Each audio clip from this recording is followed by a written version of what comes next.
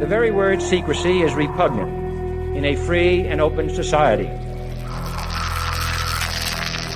And we are, as a people, inherently and historically opposed to secret societies, to secret oaths, and to secret proceedings.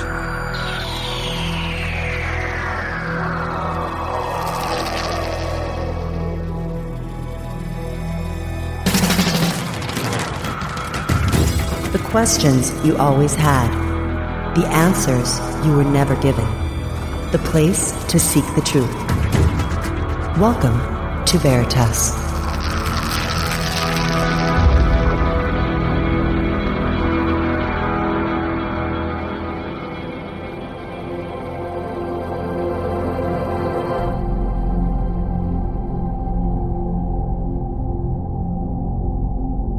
Greetings to everyone around the world, and a warm welcome to another edition of Veritas at veritasradio.com. And I sincerely thank you for joining me once again. And if this is your first time or your truth journey brought you here, welcome home. And to enjoy tonight's full interview and every single interview we've done for the past few years, since the beginning, just go to veritasradio.com and subscribe. Don't wait. I know you want the truth. And if you want to upgrade your life, go to sanitasradio.com and listen to what we have to offer there. You will not be disappointed. I guarantee it. And if you want to contact me, you want to write with feedback, want to be a guest on this radio program, or offer a suggestion or have questions, I'd love to hear from you.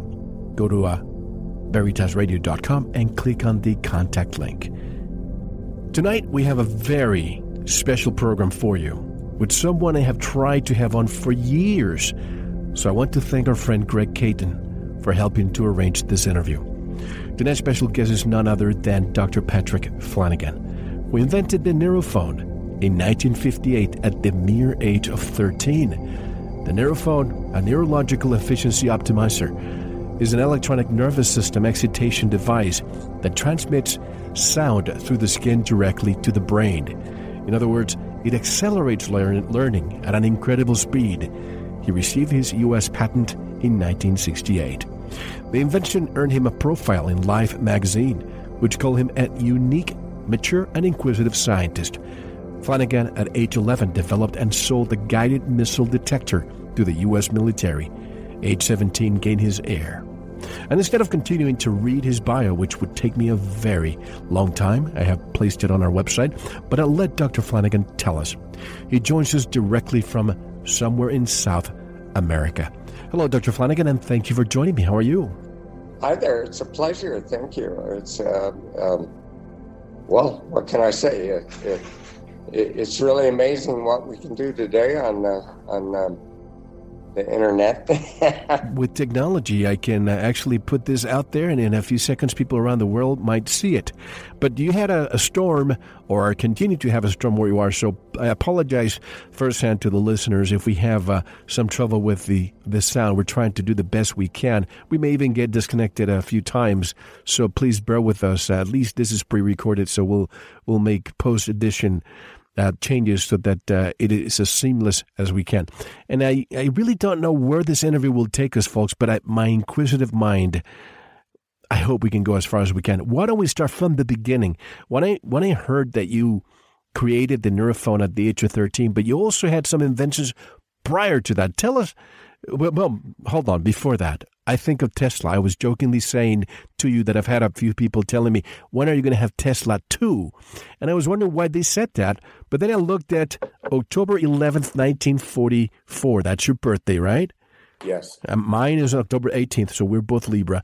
And then we have Tesla, who died on January 7th, 1943. Do you believe that maybe something happened with his soul and he reincarnated in you?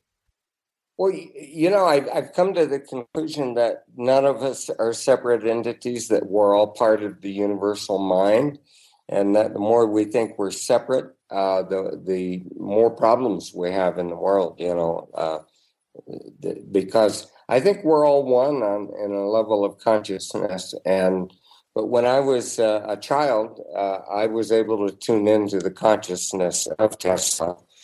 And let's say Universal Data Bank or whatever. And I told my mother, I said my real name is Nikola Tesla, and she said, "Who's that?" When I was a kid, and but I don't know if I'm a reincarnation of Tesla. I just think that some of us, excuse me for a minute, just think that some of us can tune into the universal communication, universal library, you might say. When you told your mother Nikola Tesla, the name Nikola Tesla, did you know who he was, or did you just utter the words? No, I just uttered the words, and we went to the library and found the biography of Nikola Tesla, and but it's not surprising, because when my son was, this is a crazy, well, it's not a crazy story, it's a true story. But when my son was, I named my son John Patrick, family names, and when he was 3.5 years old, he said, "Dad," he said, "my name's not John Patrick." And I said, "Well, what's your name?" And he said, "My name is Wing Angel." And I said, "Really?" And he said, "Yes." And he said, "My wife, Smokey, lives in Cocoa Beach, Florida, and I'd like you to call her on the phone." And so my wife and I picked up the phone and dialed information and got information in Cocoa Beach, Florida. And I asked for a Smokey Angel, and I got a telephone number. And so we called her, and she said, "My husband Wing died, like 5 years ago, and he told me he'd come back to me." And so my wife and I packed up, our bags, and we flew down to Cocoa Beach, Florida. And the strange thing is, as I had a gold Rolex watch, when he was a baby.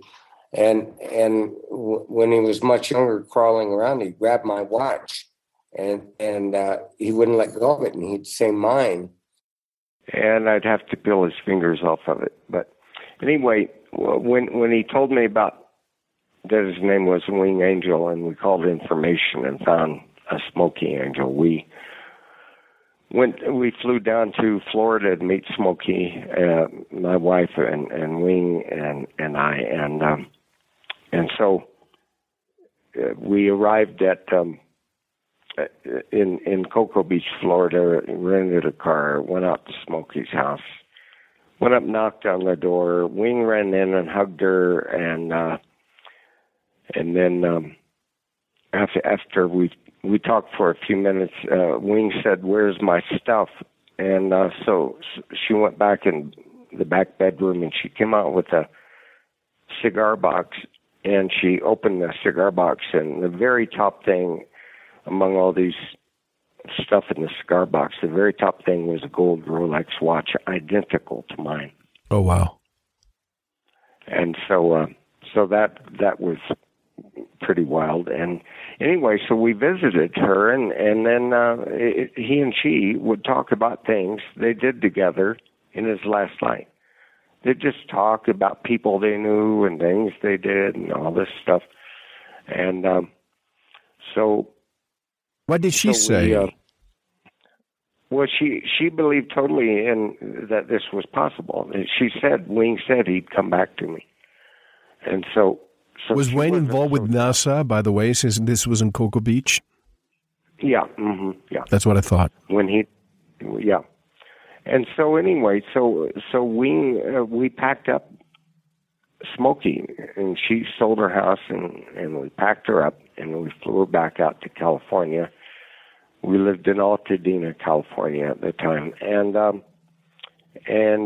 Smokey moved into one of the spare bedrooms of the house, and it had a big size bed, and Wing, the little 3.5-year-old, and her slept in that bed together, and then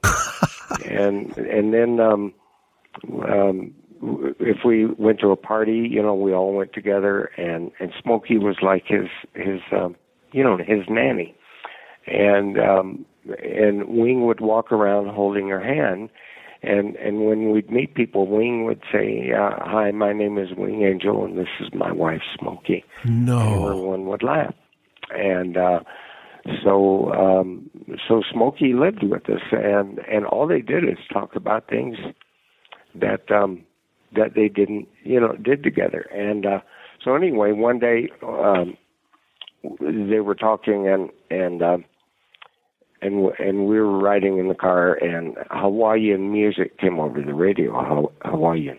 And so Wing said, that reminds me of England. So I go, okay, kid, I've had enough of this stuff, all about you talking about everything you did together and all that. But this time you're wrong. I said, that's music from Hawaii, not from England. And then Smokey said, well, we lived in this little town in England, and we stayed at this hotel called Ye Olde Philbridge Hotel, and they had a swimming pool where Wing would sit around and read or write, and they played Hawaiian music 24 hours a day around the swimming pool.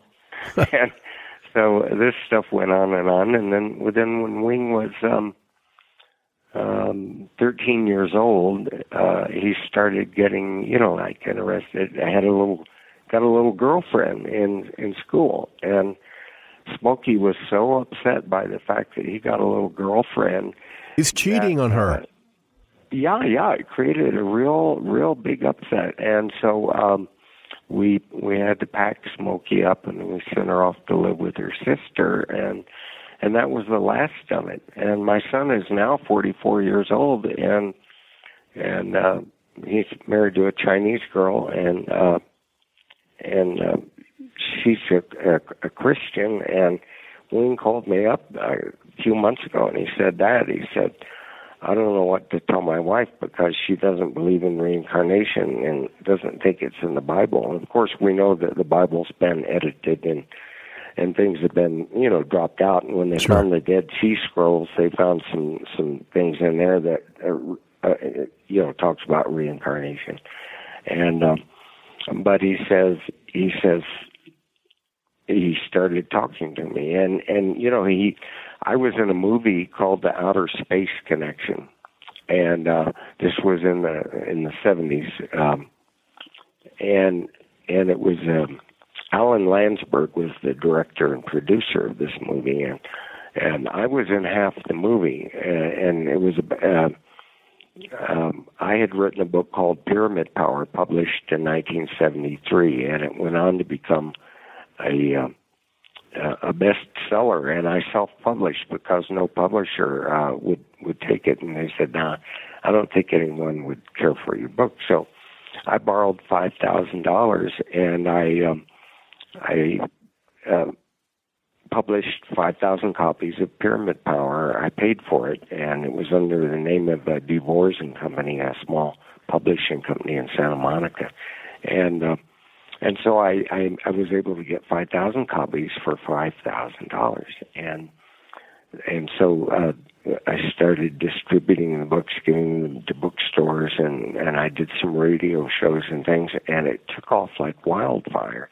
And I ended up selling 1.5 million copies of Pyramid Power at $10 a copy, and before that I had done a lot of consulting for companies, and I consulted for the government, for the Naval Ordnance Test Station, U.S. Navy, Naval Intelligence, the CIA, different things, and during the Vietnam War, we had a Dolphin Communications project in Hawaii. Before you go there, if you don't mind, I apologize for interrupting you, but I'm fascinated by the fact that you were in this movie, The Outer Space Connection. Alan Landsberg, he's known to a lot of science fiction people. He did other ones, but he always had, if I remember correctly, Rod Serling as the narrator. Am I correct? Yeah, Rod Serling was the narrator of our movie, yeah.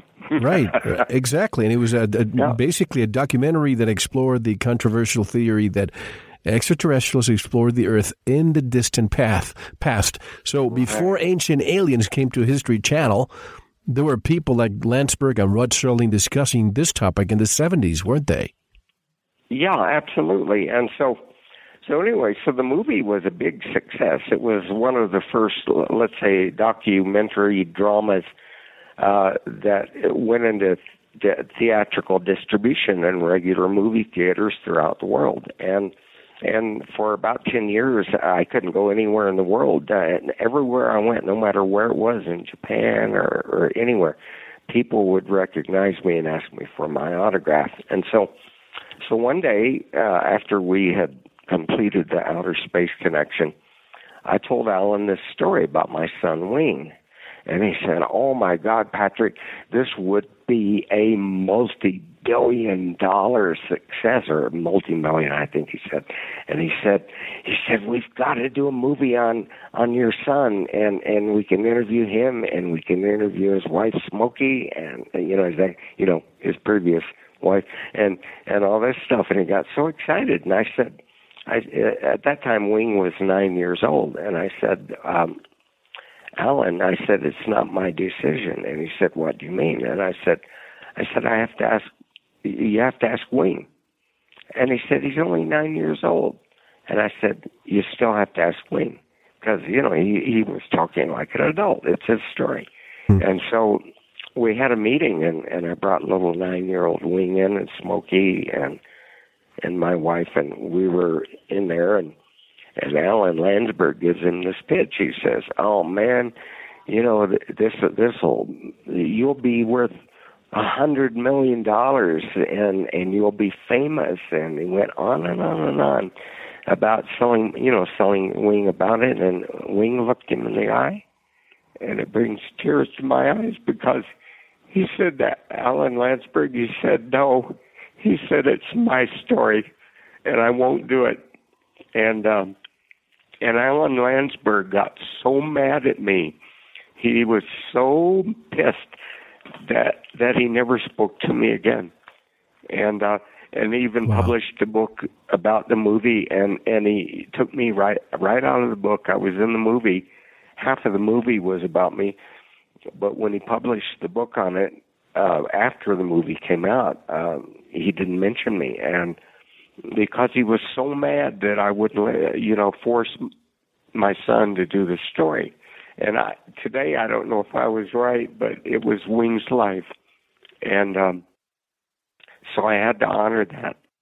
Did Wayne have any regrets later in life about your decision? I don't know. Wing is, is a real genius, and he can write and produce, and he's even produced a small film that is amazing recently, and he's, I guess, submitted it to some of the film festivals and things like that, and it's brilliantly done. And I bought him a $15,000 Mac computer to edit this film that he wrote, and it's quite dark, but it's a very interesting film. And recently, anyway, like I say, he called me and he started talking about his past life. And he had written some songs when he was Wing Angel, and he used to play them on the guitar. And I said, "Wing," this is a very recent phone call. I said, "Wing, do you remember this song?" And I started singing the first verse, and he did 5 verses, and I didn't even know the other 5 verses. I only knew a couple of them. And so he remembers even now, and he's 44 years old, and he's revisiting it. I don't know what happened, with Smokey and all that when we shipped her off, and he never talked about it at all for the rest of his life until recently, when he called me and started saying, "Dad, do you remember when Smokey came to live with us and this and that?" And I said, "Of course." And then I started to tell him a little bit about it, and then he just finished everything I said. So he did not lose the memory of it, is what I'm really trying to say. He's fully cognizant of it even now. Yeah, because usually people, I remember having a similar situation when I was young. My family immigrated from Cuba, and I had a great aunt walking with me on the street, and in the Caribbean, in another island. and I'm looking at this very large house. Thank you for listening.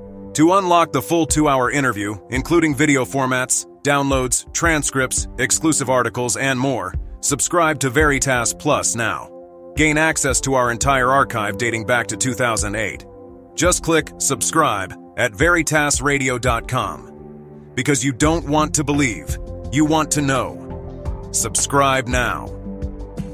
To listen to the rest and all of our exclusive material, proceed to the Veritas Plus member section or join the Veritas Plus family by subscribing. Click on the subscribe button at veritasradio.com. Don't forget to visit the Veritas store for focused life force energy.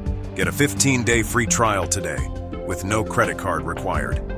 And if you want to get in touch with Mel, want to be a guest on this radio program, have a guest suggestion, or have feedback, just click on the contact button on our website at veritasradio.com. Now, proceed to the Veritas Plus member section or subscribe to listen to the rest of the interview. You don't want to miss it. Because you don't want to believe, you want to know.